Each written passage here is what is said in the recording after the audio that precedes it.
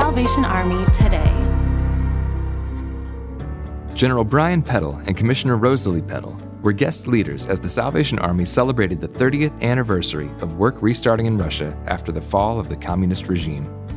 The international leaders remained in London and shared online, but officers, soldiers, friends, and volunteers were delighted to have the opportunity to get together at a location around 20 miles outside of Moscow and celebrate the anniversary of the Salvation Army returning to Russia.